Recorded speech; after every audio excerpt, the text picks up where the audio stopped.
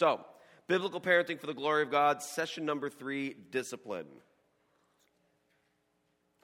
Here we go.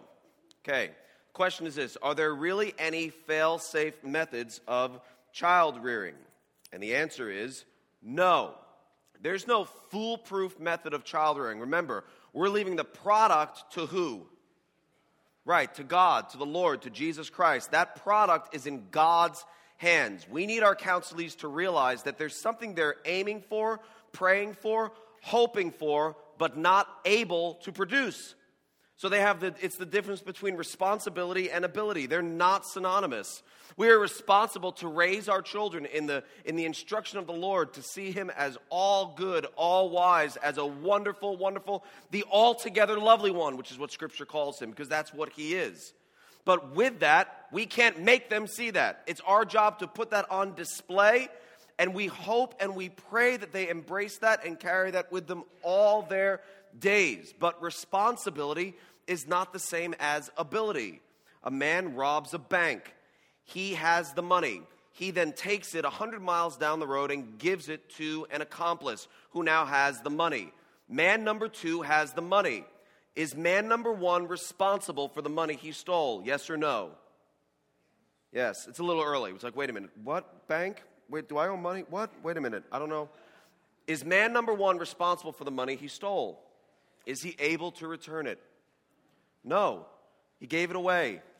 He's no longer able to return it. He is still responsible. If caught, he will still pay the price for having stolen the money. He does not have the ability. Responsibility is not synonymous with ability. We as parents are responsible to please the Lord in our parenting. We want our counselees to understand that responsibility is ours and the ability is God's.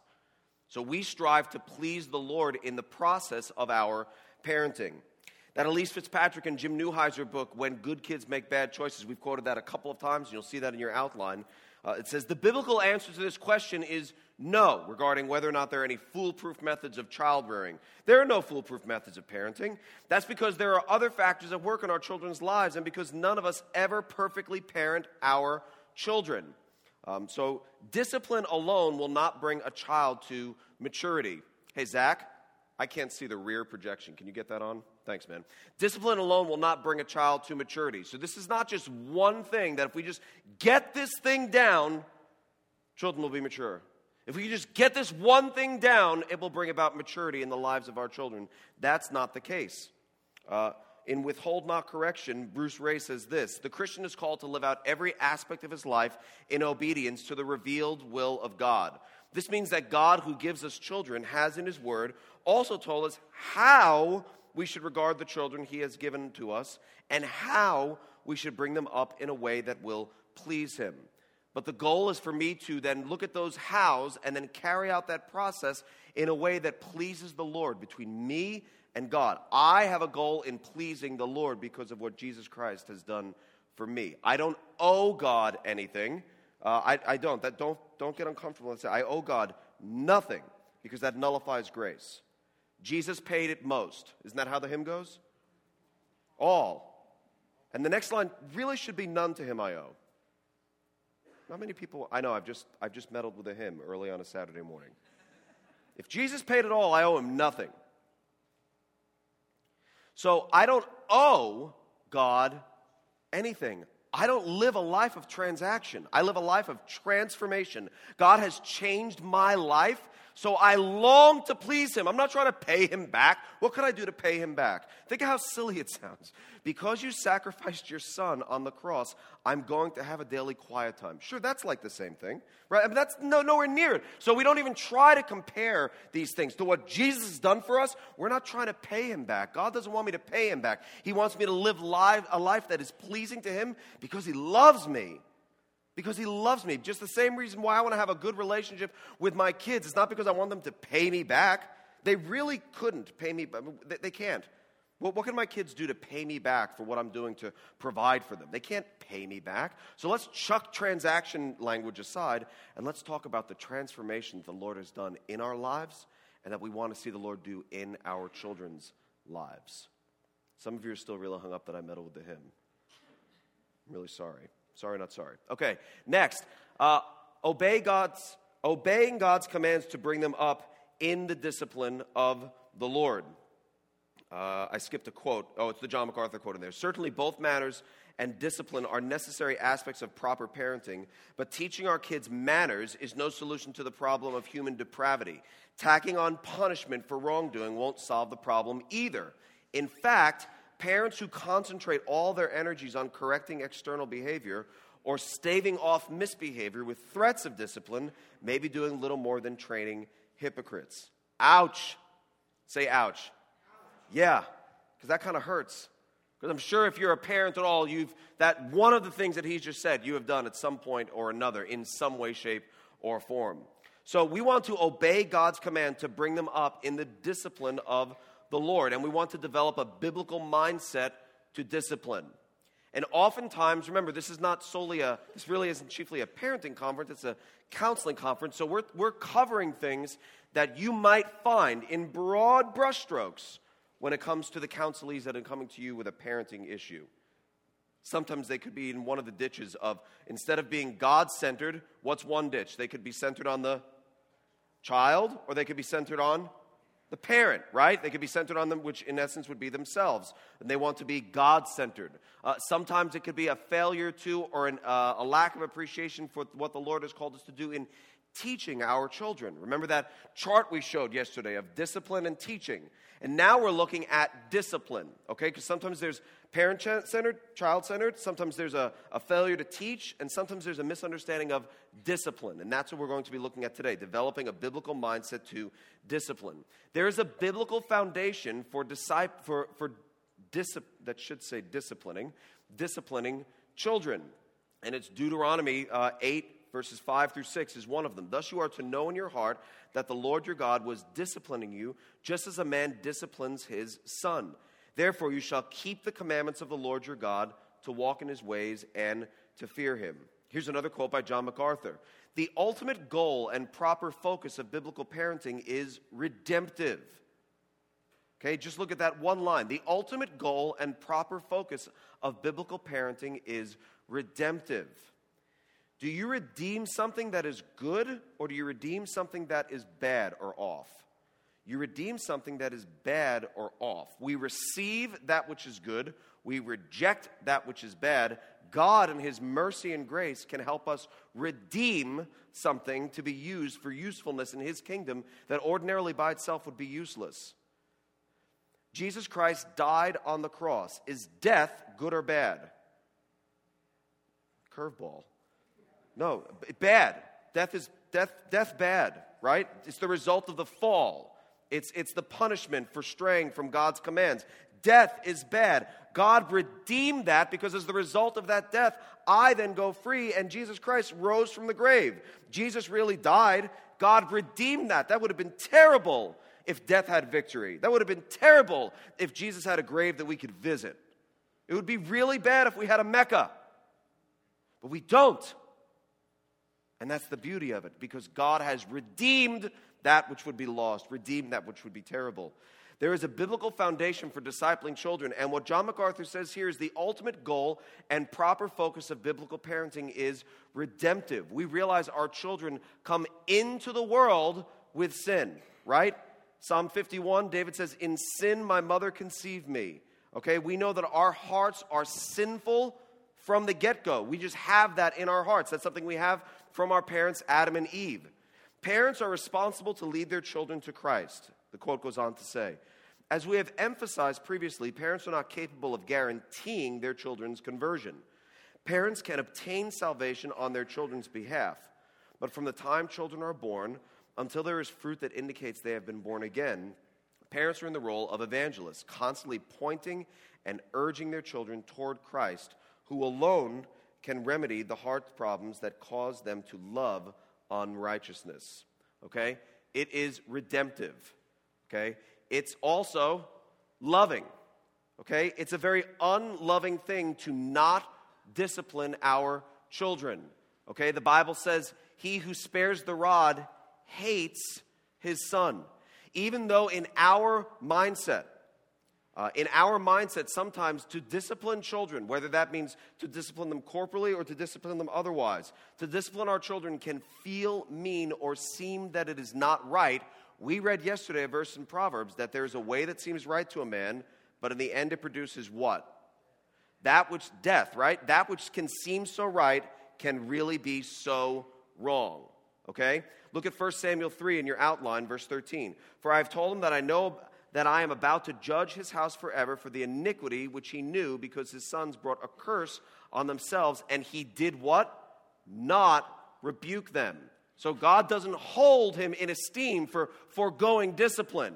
1 Samuel 4:17. Then the one who brought the news replied, Israel has fled before the Philistines, and there has also been a great slaughter among the people, and your 2 sons also, Hophni and Phinehas, are dead, and the ark of God has been taken. It is not a loving thing to withhold discipline from children.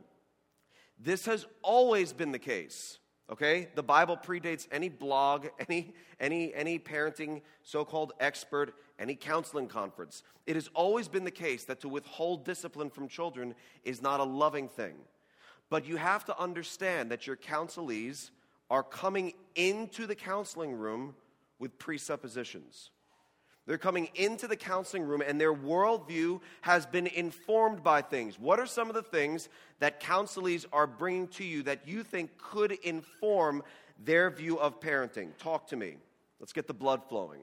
What might be affecting, apart from Scripture? Okay, so we're looking at extra biblical things that could affect their view of how they're parenting their children and their view of discipline. Let's think like good biblical counselors and tell me, what are some things that could affect? Yes.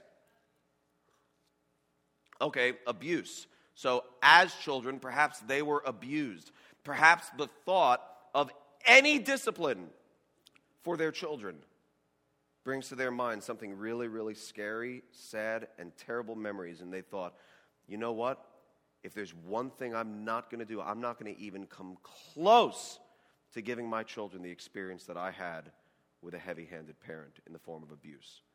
So we want to approach these things compassionately. I'm really glad you said that and that we started off that way. Well, they just don't know their Bibles. And if they just know their Bibles, then they'll discipline their kids. And if they just discipline their kids, then...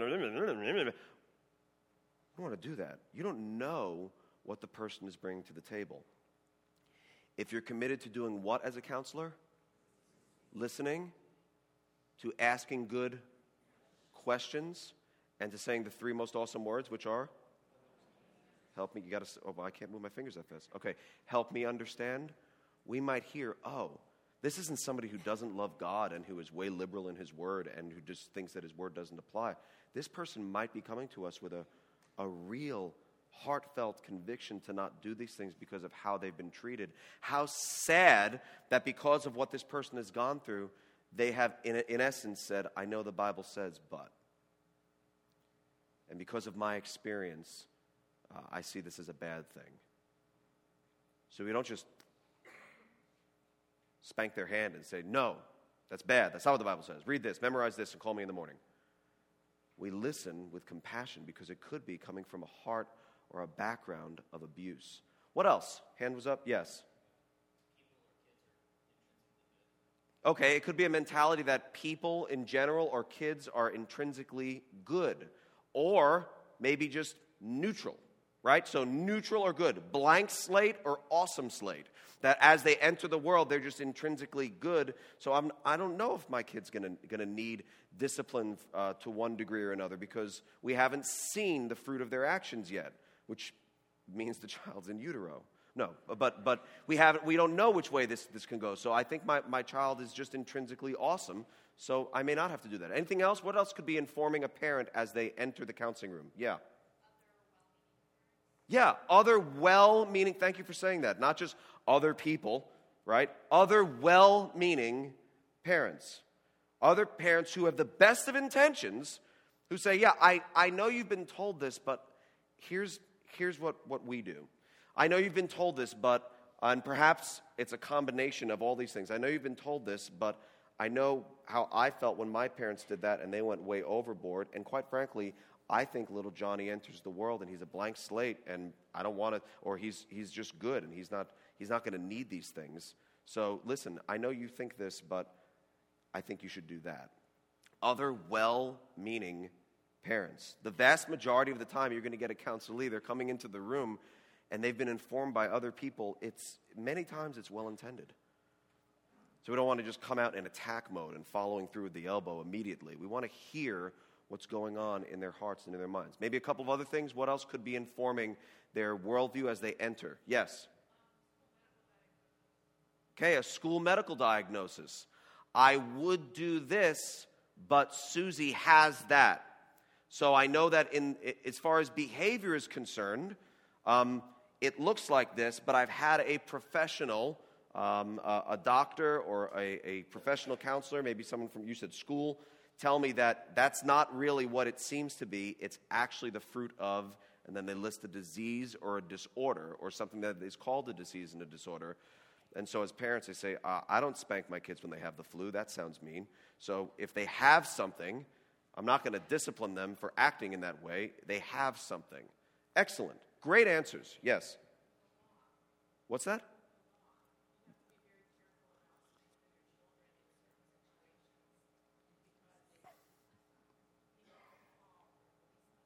Right. So she said, the law. Okay, maybe there's a legitimate concern over the law and what it could result in if you carry out discipline with your children. And we are talking about physical discipline, but also not limiting it to physical discipline. But the law, right? What will the law do? What will the sheriff do? What will somebody do if they see me doing this or hear of me doing this and they report me? What will happen? Okay, because this is just a crazy day in age, and that's a legitimate thing to look into. I don't want to make light of that, but there's also fear-mongering. So there's two sides. There is a very real concern. We should look into that, but let's just not go too far into one side. Let's have a biblical understanding of what our calling is to do before God and the law, and let's look into what the law actually is. But it is a legitimate concern. Somebody could say, I would do this, but I think if I do this once, I will go to jail. Or if somebody ever hears this, I will go to jail. Or if Johnny mentioned this to my neighbor, I'm going to go to jail. And I feel like I'd be a better parent on this side of jail than on that side. Yes, there's another hand up. Okay, we'll do two more. Nicole, and then the gentleman in front of you. Guilt over past parenting failures. So as a parent, so you're guilty. Okay, so guilt over past parenting failures personally. Who am I to do this? I messed it up here and here and here, so I'm going to give them a bye here and here. I'm going to give them, because it kind of helps to make up for my messing up here, here, and here. Which, once again, is that transformational or transactional thinking? Super transactional, right? It's, well, I messed up here, so I've got to balance it out here. But yes, that's how people can think. That's how we can easily think. So much of life is that, right? Good. Next. Yeah. A lack of discipline in their life. That's very, very true. Maybe that there are areas in their life that are not as disciplined as they're calling their children to be, so they feel like a what? They feel like a hypocrite. We already covered in past sessions how children respond to hypocrisy. So if we just avoid the whole thing altogether, at least we won't be hypocritical. We'll all be undisciplined together. Okay, let's move on. Great answers. It's helpful, okay? Proverbs 22 verse 15 says, foolishness is bound up in the heart of a child, and the rod of discipline will remove it far from him. Proverbs 23 verses 13 and following says, do not hold back discipline from the child. Although you strike him with the rod, he will not die. You shall strike him with the rod and rescue his soul from Sheol. I love the clarity with which the Word of God is written, and God knows exactly what we might be fearing. If you strike, chill out. You're not going to kill him, okay? If you strike him with the rod, he's not going to automatically die, okay? In fact, in doing so, you could provide something way better for him than withholding it could ever do. It's modeled by the Lord as he corrects those he loves for their benefit. Okay? Where are we? Hebrews chapter 12. No, I'm sorry, Habakkuk. I'd like to go to Hebrews 12. Why is that not in your... Turn to Hebrews chapter 12. It should be in the outline, but it's not. Let's look at Hebrews chapter 12.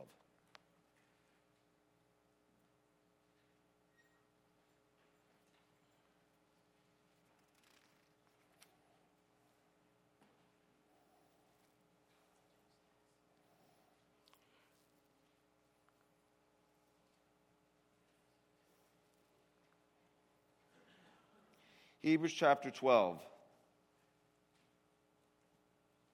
Let's start in verse 3. Consider him who endured from sinners such hostility against himself, so that you may not grow weary or faint-hearted. In your struggle against sin, you have not yet resisted to the point of shedding your blood. And have you forgotten the exhortation that addresses you as sons? My son, do not regard lightly the discipline of the Lord, nor be weary when reproved by him. For the Lord disciplines the one he loves and chastises every son whom he receives. Verse 7, it is for discipline that you have to endure. God is treating you as sons. For what son is there whom his father does not discipline? If you are left without discipline in which all have participated, then you are illegitimate children and not sons. Besides this, we have had earthly fathers who disciplined us, and we respected them. Shall we not much more be subject to the Father of spirits and live? For they disciplined us for a short time as it seemed best to them, but he disciplines us for our good, that we may share his holiness. For the moment, all discipline seems painful rather than pleasant, but later it yields the peaceful fruit of righteousness to those who have been trained by it. Therefore, lift your drooping hands and strengthen your weak knees, and make straight paths for your feet, so that what is lame may not be put out of joint, but rather be healed. Strive for peace with everyone, and for the holiness without which no one will see the Lord. And see to it that no one fails to obtain the grace of God, that no root of bitterness springs up and causes trouble, and by it many may become defiled. Discipline here is presented in a real positive light because it's what God does for us. I seek to discipline my children. I don't discipline their children. Why don't I discipline their children? Because they're their children. When God disciplines me, he shows me I'm his what? I'm his son. I'm his child, right? That's what it says in Hebrews 12. We just said, for what son is there whom his father does not discipline? Verse 7, it is for discipline that you have to endure. God is treating you as sons. It's because he's my father and I'm his child that the Lord disciplines me. How many of you have been walking with the Lord long enough that you know in some way, shape, or form the Lord got your attention and brought about discipline in your life that sets you on a straighter and narrower path? How many of you are thankful for the Lord's discipline? So am I. Really, really thankful. Because he treats me as sons. He treats me as a son. He treats us as sons. This is a loving thing. Despite the fact that the world would tell us it's unloving, this is a loving thing. Take a look at Hebrews chapter 10, verse 32. But remember the former days when, after being enlightened, you endured a great conflict of suffering, partly by being made a public spectacle through reproaches and tribulations, and partly by becoming sharer with those who were so treated. Biblical discipline stands in contrast to the false ideas about discipline in general, that it doesn't work, it's only punitive. Okay, it doesn't do anything in the heart. It just takes care of something right in the moment. It doesn't work. Children turn out badly. It's not productive. That's not true. Or it's not true at least just because of following the Bible in this one area. I'm not saying children can't turn out badly, but remember, the product is not up to me entirely or primarily. The product is up to the Lord. It promotes violence. It's unloving. It's actually not true at all. My children do not. I can say this with a good amount of certainty. My children do not associate corporal punishment or discipline with the same hitting that they do with one another. It's in two different categories. It's in two different categories, but that comes as a result of, by God's grace, the way it's carried out. It's you hit your brother, I'm going to hit you. That would be putting it on the same level as what they're doing. But it's supposed to be seen as something loving but necessary, and we'll talk about that a little bit later.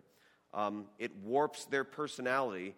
It hinders their potential. These are things that you hear, and we could go on and on and on and on about things that secular humanists would tell us. The Bible says this, but it really, really produces that, or it's unhelpful in this way. It's pretty, I'll say. So on the one hand, You have people who say that if you do this to a child, it's going to harm them. So many times, those are the same people who would have killed the child in the womb. Okay, now, that's not for shock value. I'm just saying you have to understand the inconsistency in thinking here, that it's not coming out of a philosophy of logical thinking, and it's just, oh, they're logical, but we're faithful. We're not called to be logical. We're called to be a little idiotic, but we love Jesus. That's not what Christians are called to be. The Bible makes a lot of sense. We'll always need faith. Faith is a gift that's given to us by God, but don't be so intimidated, and our counselors ought not be so intimidated by people who have letters after their names or a lab coat who tell us one thing when in reality there's usually a cognitive dissonance somewhere along the lines that can be found pretty easily if you dig deep enough. So lots of times, this is some of the lies that the world will tell people about what the Bible says in general, but particularly in this area, but it's simply not true. There are reasons why some efforts for discipline are not effective, okay? So we're not saying that just if you do this, it's going to be effective. Let's take a look at them. First, it could be that the child was disciplined in uncontrolled anger, okay? Uncontrolled anger. If this is physical discipline that's happening, this could result in a very harmful experience bordering on or going even into the realm of abuse. Or it could be verbal, right? And there's uncontrolled anger that's really hurting the child's heart because Johnny did something that was wrong, but now we're just unloading on Johnny and saying, how could you do that? How could you do that? How could you do that? Or calling names, all the things that anger brings out, which we'll talk about later on today. If it's uncontrolled anger, it's not going to make the discipline effective. James 1 and verse 20 is a very, very, very helpful verse for me in life and in parenting. For the anger of man does not achieve the righteousness of God, or the wrath of man does not produce the righteousness of God, is how I have it memorized. There are many times where I say, the wrath of man does not produce the righteousness of God, but it's going to help this time. It's really not. That's in no footnote. That's not in the Greek. It doesn't. Yeah, but it'll really get their attention. The wrath of man does not produce the righteousness of God. But it might a little. It doesn't. And so many times, yeah, but. So remember, we don't want our counselees to ever think, yeah, the Bible says, but. We also don't want the counselor to think that either. And I do. Because many times my ways feel or seem so right to me, but I have to constantly take them back and check them against the ways of the Lord. The child was disciplined because of the wrong goals. Okay? The wrong goals. What might the wrong goals be? Let's talk about some possible wrong goals. The parent doesn't want to be embarrassed. Very good.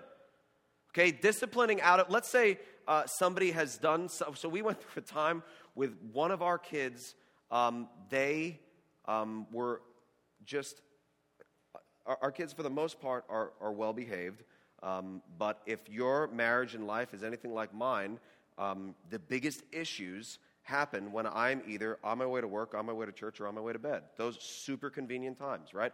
On my way to work, on my way to church, or on my way to bed.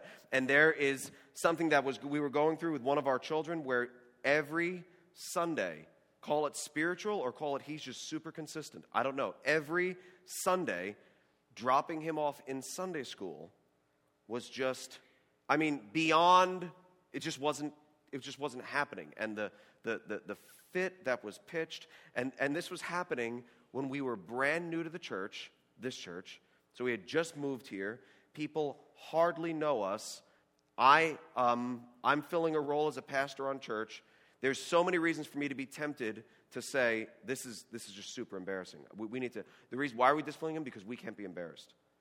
We don't want to be embarrassed. Now, we don't want to put off the impression that we're perfect, but we also want to put off the impression that we really don't have a child, we have a pet. So there's got to be something, I don't know, a choke collar or something, maybe the electric thing. We've got to do something. And if my goal is to not be embarrassed, I'm not going to discipline and raise my child properly, because it's not going to be, I want to reach your heart. It's going to be, you're making me look bad. And that's going to come out of a heart of anger. Excellent. And other wrong motives, wrong goals for discipline, what might they be? Yes. Okay, try to live vicariously through your child. I never had this, so I want you to have this. Nobody cared enough to do this for me, so I'm going to do it this way. Or somebody did this, maybe you brought up abuse before. Somebody did this in an abusive way to me before. I'm not going to throw it all out, but I'm going to do it in a way that's not abusive. There's this goal that even seems right to do it not abusive, but still the ultimate goal is to bring glory to God. And anything that distracts us from glory to God, even if it's a good thing, becomes a bad thing and an idol. Very good. One or two more. Wrong goals. In the back. Say that again. The goals are beyond the child's ability. Okay, so I'm calling my child to do something that he just can't do at the age of X. Is that what you mean?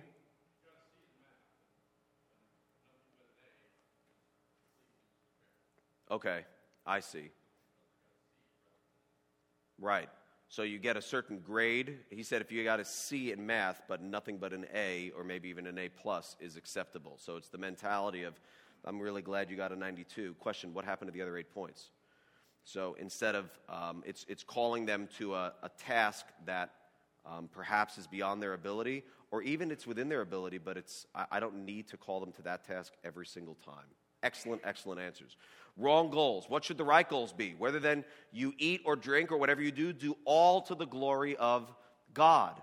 That's our goal. Our goal is to glorify God in the disciplining of our children. 2 Corinthians 5:9. Therefore we also have as our ambition, whether at home or absent, to be pleasing to Him. Maybe the child was disciplined without love. Okay? 1 Corinthians 13 says, if you have not love, you what? Right? You're like a clanging gong or cymbal. You're basically useless without love. Faith, hope, and love, but the greatest of these is love. So there needs to be love in our process of discipline. Whatever that discipline might be, there needs to be love. Now that doesn't mean if the child were to look at you and say, you don't love me, you say, woe is me, for I am not loving. Okay, they're going to have to interpret it as loving as well.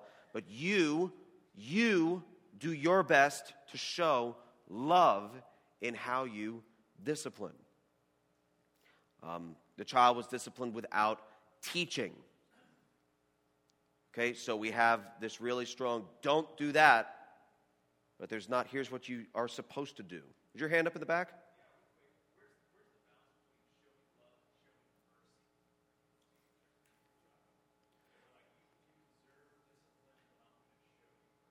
Okay. The question is, where's the balance between showing love and showing mercy?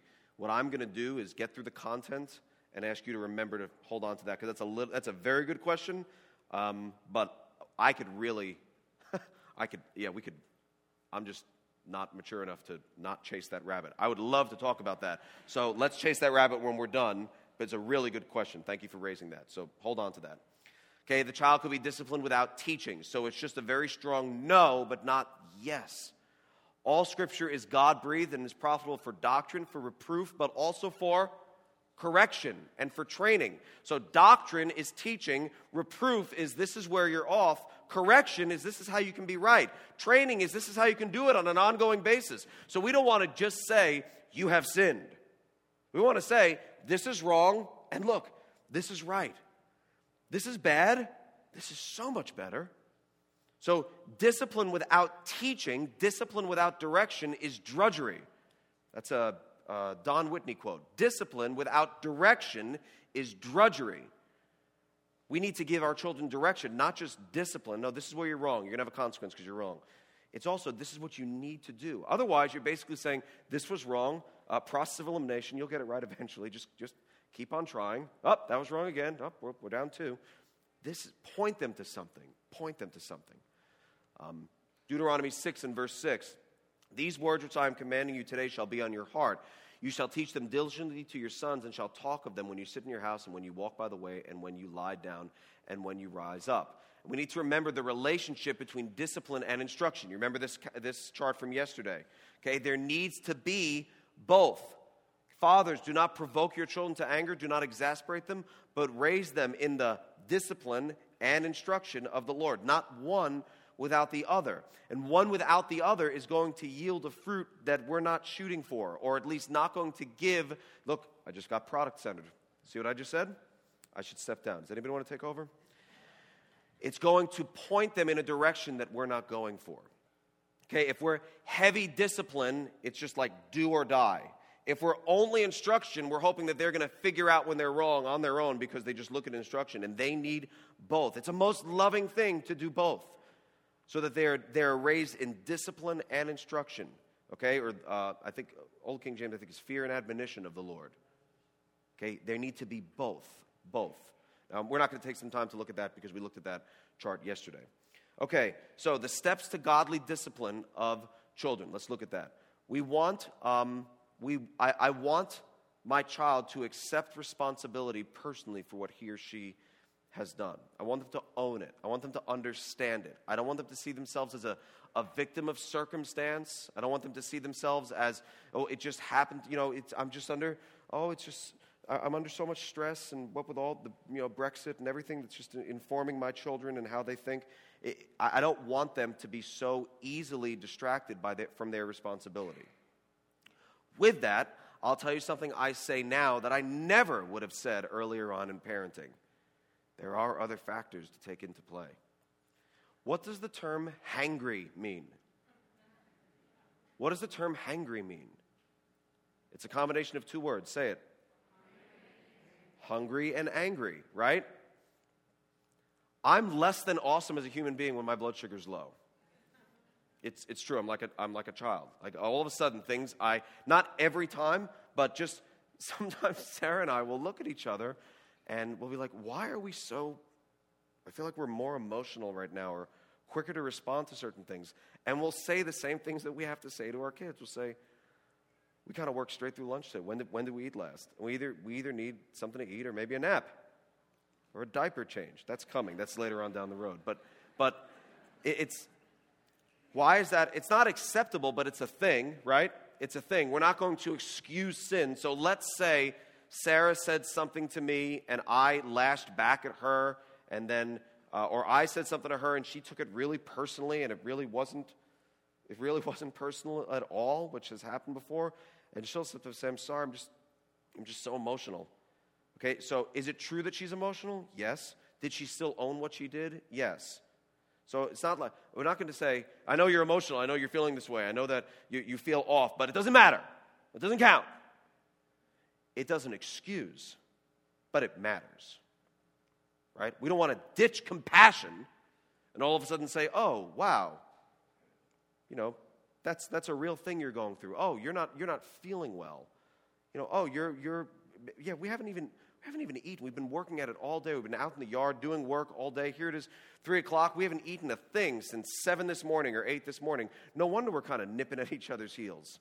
So I want my kids to accept the responsibility personally, but I also want to realize, okay, what factors might be contributing to the fact that they're acting the way that they are. Does that make sense? There was a day and age where I would have never said that and said, you're just excusing it, you're excusing it. I'm not excusing, I'm gathering data. I'm gathering information. Okay, it's wrong that you just set the house on fire, but that's a bit extreme. It's wrong, that's probably, let's just forget I said that. It's wrong that you acted out in the way that you did, but I wonder what's also at play here, particularly if it's a pattern. Okay, I think that when Justin was going through that difficult season when we had just moved here, I think he had slept under a ton of different ceilings in the past, I don't know how many weeks or months, and this is now a new home for him, and the way he is acting is not excusable. But I also think, looking back, we probably weren't super compassionate, just like, this is hard. It was like, he's a kid. He had the same crib in New York. He'll have the same crib here. He'll be fine. And we meant well, but let's also say, wow, this is hard. This is probably really hard for him. He's away from family. He's away from familiar things. Does that mean let's let him act out and kind of spin on the floor in a puddle of his own urine? Let's just let him do that. And no, we don't want to do that. Sorry, a little graphic, but we don't want him to do that. But I don't think we were as compassionate as we could have been. Does that make sense? I'm not saying we should have withheld discipline. I bet you we would have done it a little differently if we were like, this is hard. Let's correct him, but this is hard. We would have prayed differently if we acknowledged those things. All that to say, I want them to accept responsibility personally and also want to do that compassionately. That's going to take time. It's going to be challenging, and it's going to require dependence on the Lord. Okay, so we need to be praying about that. The discipline process that we help parents with in counseling is not a get-her-done mentality. There's much faster ways to deal with issues. Much faster. Less effective, less biblical. But when we want to match up discipline and teaching in that chart, this takes time. This takes time. It takes consistency. It's going to be challenging. And it's going to require a constant dependence on the Lord because I'm responsible, but He is able. I'm not able. I need to communicate my expectations clearly. So in principle, we teach first, we discipline second. So discipline is never done in our home for the first time somebody has done something wrong and didn't know it was wrong. Discipline is only done for outright disobedience and rebellion. Does that make sense? Okay, so I don't know. I'm trying to think of an example.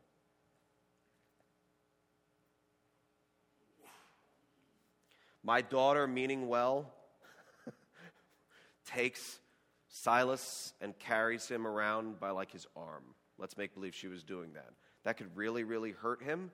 But she means well, and she wanted to carry him by his arm from one room to... This never happened.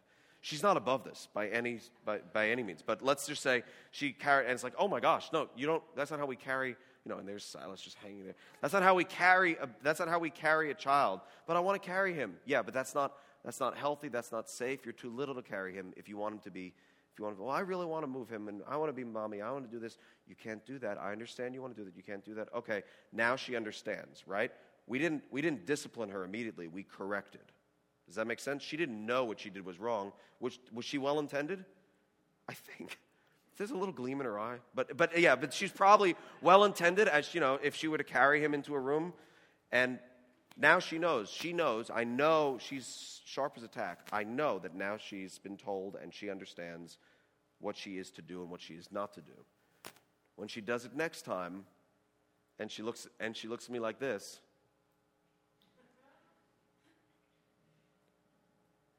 that's disobedience. That's not, oh, I thought maybe I could hold him by the other arm, right? Or what about the leg? Like, were we not clear? We were clear. Now we deal with it differently, okay? We might go back and clarify it one last time. If I think for some reason I was unclear, I'm a pretty clear communicator. It doesn't happen often that we go back and clarify because I know my kid got it. But we teach first, we discipline second. I also want to assume in this case that my child's motives were pure, just unwise. Good motive, just kind of dumb and unhelpful because there's arms and sockets that she can't appreciate. So teach first and discipline second. That never even happened, but it's probably a pretty good example. We want to make appropriate rules that are reasonable, definable, enforceable, and biblical. Reasonable. You're going to have to think through that. Your counselor is going to have to think through that. And God has brought you into your counselor's life to tell them, if you think something is unreasonable, I would challenge you as a counselor to think about maybe, unless it's completely heinous, and you're just like, that's probably not what we would do in our home. Depending on your level of comfort and the relationship you have with that counselor, how long you've been with them, you might tell them right then and there, I don't know that what you're asking is reasonable, that rule is reasonable. Or you know what you might do? You might, if you're counseling alone, you might, and you happen to be married, you might think about it, kind of make a note to yourself, pray about it, ask your spouse, or ask another trusted person. There's ways to get information with counseling without revealing everything in counseling. So I had this counseling case recently where the person said such and such. It just seems, does that seem unreasonable? This is just help me understand. Help me understand how you would go about this, and get some counsel from people, and then go back to the person and say, I don't know if what you're wanting is reasonable, It's my home. I know. I'm not calling to question whether it's your home. I'm calling to question whether you're reasonable. Definable. So there's no, let's guess what daddy's thinking, right? Nobody likes to play that. Do you like to play that at work? Let's guess what my boss is thinking. No. You don't like to play that in marriage? Let's guess what he or she is thinking. No. This should be definable so that the children know what they're being called to. These are the rules. Either definable from Scripture, or as Tracy called out last night, or just definable as house rules. So, thus saith the Lord, or thus saith the dad. But thus saith the dad, we don't hold in the same regard as thus saith the Lord. So we can either show them in Scripture, this is what God says, or we could say, this is what mom and dad have said that we want for our home. That they're enforceable. Okay, these are things we can actually enforce and carry out and say there's perhaps a reward or a consequence if they're followed or not followed, and that they're biblical. Okay, they're biblical. And that's important for our counselees to consider. Is what I'm calling my children to biblical, at least in principle? So my house rules still should be, in some way, shape, or form, tied into some kind of biblical principle. Some kind of biblical principle. God seems to be a God of order, contrary to popular belief that people would think that there would be an explosion that would bring about order, right? In evolution or in the beginning of things. God created things with order. So we think that God, we don't think God is type A, but we think that God appreciates order and that we function better in a world of order, and God created things orderly. So let's do our best to keep our house orderly. You say, well, that's a real stretch. Yeah, I'm not exegeting the passage. I'm just saying there's a principle of order given to us by God. So for me to say, hey, let's clean your room, that's not unbiblical or me being, that's just because I'm that way. Does that make sense? Okay, but for me saying that they need to whitewash the walls once a week, that's probably a bit much, right? And I have to realize and look for that in my counselees, say, okay, there is a point where you want your kids to keep their room clean, but I think there's also a point where you want your home to be a museum. And I think God's called you to be a parent, not a curator. So say it more lovingly than that. This is just the counseling conference. So you're looking for extremes. You're looking for where somebody is, what I like to say, canonizing their convictions. Okay, their own personal opinions. They're now saying, yeah, but I'm raising this to the level of Scripture, and this is do or die. This is I'm going to enforce this. Is it biblical? Can you find some sort of biblical principle? Which is how I was raised. Ha-ha! And that might be biblical, or it might not be biblical. It's just what I want. Okay, that might be biblical. That might not be biblical. Let's not canonize our convictions. There's many times I've had to say there is no 3 Peter in the Bible. I got a draft, though, man. I'd love to. Anyway, no. All right. Ensure the discipline fits the offense. Okay? Ensure the discipline fits the offense. Establish appropriate rewards and correction as part of the discipline process. Okay? So it's going to be more immediate for a small child, but we're going to focus on a daily habit that needs changing and recognize that each child will respond differently.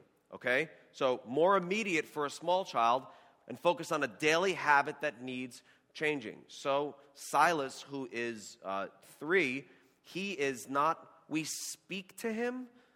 We speak to him more now. Oh, no, let me back up. We've always spoken to the child. Okay? We've just started speaking to him. It's been grand. No, but in times of correction, when he goes up to an outlet and pulls out a wire, okay, and then is going to put his fingers in, which I don't think kids can really fit their fingers in there. But anyway, it's probably still should be corrected. But I've always said, I think they're too pudgy. But anyway, if he pulls out a wire and then is going to put his fingers on it, we don't talk to him about that from the other end of the room. Son, Silas, let's not do that. No, we move over there and move his hand away because he could hurt himself, even though his fingers are pudgy. He probably could hurt himself. He could stick a key in there and it could send him flying across the room. He could hurt himself. It's for his own good. And he also he's not at a reasonable age. He's not going to reason with me. He just needs to know, oh, wrong. I do this wrong. There's pain that follows this, and that pain is, I don't want him to experience the pain of the outlet. I want him to experience the pain of the discipline so he doesn't experience the pain of the outlet. So that's more immediate for a small child. But maybe with children that are older, there's a daily habit that needs to be changed or a routine that they need to develop. And this is especially helpful for children as they get older, where we could say, buddy, let's put something in place that will just help you from not falling into this ditch. Or let's put something in place that will help you to remember to do this. And we also need to recognize that each child will respond differently, okay? I have 4 kids, and all of them respond very, very differently, much to my dismay. It would be so nice if we could just this is the LaRufa way of doing it. You're a LaRufa, so you'll all respond this way. That's just not the case. That's not the case. Justin is alpha male, kind of pretty type A, driven, responds well to drawing the lines in the sand, and he knows where the lines are. He's a rule follower, and if you can set out, that doesn't mean he's perfect. I'm just saying he responds well to yeses and nos. The downside, he could be very black and white, and we live in a world with a lot of gray. He doesn't show a lot of mercy to his siblings, and we work on that with him. But he responds pretty well to, these are the boundary lines, and as long as they're defined, and he responds pretty well to a consequence. And the idea of consequences and logic works well for him. Jonathan, I have a picture of Jonathan in the bassinet. This is minutes after he's been delivered. I kid you not, he's like this. Not kidding. He still, to this day, he's almost 10, he still sleeps like this. This is how he defaults to sleeping. His hands go in the back. Okay? But this is not just a sleeping position. I want you to see this as an MO, dude. Okay? This is like love, peace, and hair grease, man. There's not a sense of urgency in the child's life. Everything's just pretty chill. And he's our peacemaker, and he's the guys. He likes to talk folksy. He's our older soul. He's awesome. Those little glasses, we love him. But he's also, and here's the other thing, he's in my estimation, he's tougher than Justin. He's tougher. If Jonathan's crying over something, he's upset or he is hurt. If Justin's crying over something, it's just a day of the week that ends in a Y. If Jonathan is crying over something, it's like, whoa. Because he doesn't cry real easily, but he's still very sensitive. He's still very sentimental. He responds to discipline differently. We discipline them both. But for Justin, it's pretty transactional. What did I do? What's it going to cost? How fast can we get it over with? He's like that. With Jonathan, it's the idea of it. Does that make sense? It's not the physical pain of it, and it's not if he wants to know if we're gonna spank him, which we'll get into in a minute. It's not, oh my gosh, how many? It's, oh my gosh, I'm going to get spanked. Oh my gosh, I cannot believe I'm going to get spanked. Oh my gosh, I'm going to get spanked. Spanking happens. Oh my gosh, I was just spanked. I can't believe I was actually spanked. I did something to get, how many times you spanked? I don't know, 2, 20? I don't know. It's, oh my gosh, it's the idea. Do you see what I mean? It's the emotion. So the way I approach Jonathan when it comes to discipline, can I teach and reason with Jonathan before the spanking? Not effectively. Can I do that with Justin? Yeah. Because he thinks and reasons through that. And he's older now. But I mean, even when they were younger, Justin was not as fearful of, he wasn't, oh my gosh, he wasn't as emotionally into it, so he can think through it. Now, the child cries. Okay, he's not a robot. I'm just saying he's not as emotionally charged, so I can talk to him and get some ground with him. With Jonathan, it's just not going to happen. Ain't nobody got time for that. So we're going to have to deal out the discipline, and then afterwards, a lot of love, and then we can talk. But before that, just the thought of maybe being disciplined, and just the thought that it actually happens, we've got to do that. We've got to, and if I make the mistake of trying to teach during this, it's just not going to happen. So I have the right to. I'm his dad. Yeah, I know. You have the right to. God's also called me to not be like an idiot, and I know that if I talk over here, it's not going to be helpful. So let's get through this, and let's talk. That takes what? Yeah. It takes time. And if I cookie cutter discipline my kids, I'm going to be probably more effective with one than I am the other. So each child will respond differently. Each child will respond differently. And then there's Silas, who's tough as nails. This kid, man, where did you come from? He's awesome, but he's like the Hulk. Like super one or super the other. Like he's super, super happy, or he's like, yeah, daddy. And then the other side, he's just like, die. Like there's like no middle ground with this kid. He's so extreme. And it's actually a lot of fun. It just has taken us by, we all sit around, we're like, all five of us are like, we think he's the cutest of the kids. We've told the kids that. I mean, you just can't deny it. You line him up. And the kids are like, I mean, that kid's pretty stinking cute. He's pretty round and pudgy, but wow, like he's just the Hulk. All right, we've got to move on. Here's what we're going to do in the time that we have. Okay, so there is something, I think in your outline, do you have a behavior contract? Okay. Listen to me. That is a tool. A tool. I've used it in counseling. It's been very, very effective. I've also used it in counseling. It's tanked. It's a tool that may work in a counseling situation. We give that to you as a tool that you might want to consider, okay? But a hammer isn't helpful if you need a screwdriver. So it's a tool. Put it in your toolbox, and it's based on consequences and setting up a reward and a consequence system that is very, very helpful for children who may need that reinforced in their lives. But it doesn't always work. Remember, it doesn't. This is a tool you would suggest to parents and maybe help them in coming up with and saying, okay, here's what's expected. If we do this, there's a reward. Sometimes the reward is something actual. Sometimes the reward is just that we don't have a war zone in our home, and there's a consequence if you don't do that.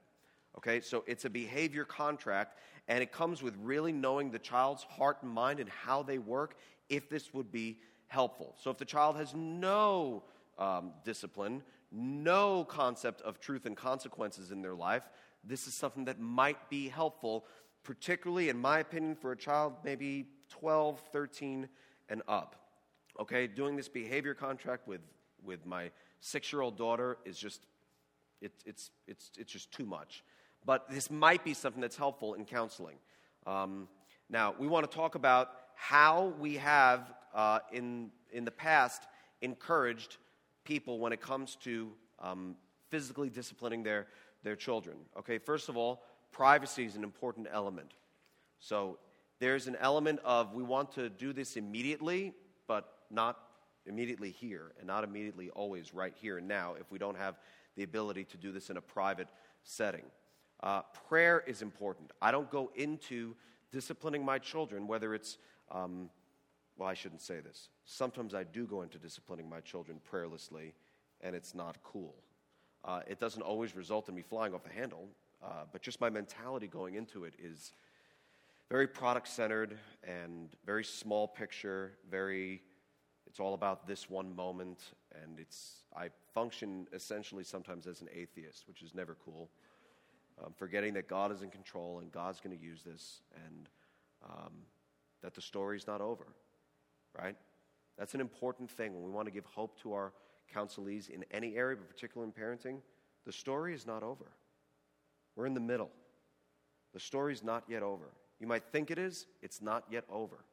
Okay, there's been many times that I've told parents, particularly with adolescent children or adult children that have wandered, not all who wander are lost. That doesn't mean we're not concerned, but it's rude to bury people before they die, right? It's not over. It's not over. We need to pray first so that God will give us the right mentality, that God will give us the right big picture mentality as we're seeking to discipline our children. I think we need to ask a series of questions so that children would understand what we're focusing on here. What did you do? Was it right? What should you have done? What will you do next time? What does God expect me to do as a parent? These are the questions that I can ask one of my children, the child who's more of a thinker and a little less of a feeler. I can ask them beforehand. These are the questions that I ask afterwards for my child who feels his way through things a little more, because I won't get the right answers if I don't. I love those kids. Communicate the details of the discipline process. Never mind. Communicate the details. Let's just say that. Communicate the details of the discipline process. Our kids know what's coming, okay? Our kids know what's coming. So we tell them, okay, here's what we're going to do about this. They know that ahead of time. Follow through in love with all discipline. So we don't allow ourselves to get distracted. When we've decided an appropriate measure of discipline for a child, an appropriate consequence, we do our best to not get distracted and to follow through with that so that our kids know they can trust us at our word. So whether that's a consequence that's physical or a consequence that is situational or circumstantial, then that's something that we want to seek to follow through with. And you should expect pressure from the child to some degree. Okay, so it might not be, there's sometimes where a child will act out and fight back, or there might just be a situation where the child is really, really sad about what's about to happen, and that provides a certain amount of pressure for a parent, but that's something that a parent should persevere through and realize that what they're doing, having thought through it, having prayed about it, having consulted the Lord about it, having consulted, if it's a two-parent home, consulted each other about it if that's possible, that what they're doing is good and right in the sight of the Lord. Things change over time. So we have found now, I don't even remember the age at which it happened, but for the most part, with our oldest son, and I'll finish with this, with our oldest son, we've had to be more creative. And by creative, I mean we have to think outside of this one box of discipline to try to get a hold of his heart. So physical punishment is now not the best way. I'm not saying it's completely absent from his life, but it doesn't have anywhere near the presence it did when he was younger. We've come to realize that there's other ways of getting his attention, perhaps more effectively, sometimes hilariously more effectively, than physical punishment. So we've figured out recently that for him, $1 lost means more to him than $1 earned. $1 lost means more to him than $1 earned. So this is more along the lines of chores and stuff, but he can get a fixed amount of money at the beginning of the month. It's $1 a day. And he has the potential to have that at the end of the month. And there's certain things he's held to, and when he doesn't meet those expectations, he loses the $1 for that day. $1 lost means more to my son than $1 earned. So that gets his attention, the potential of getting X amount of dollars by the end of the month, and then seeing that potential go down because he's not met a certain expectation is a good life lesson, and it gets his attention better than we would have perhaps if we used a form of discipline that we're using on the Hulk.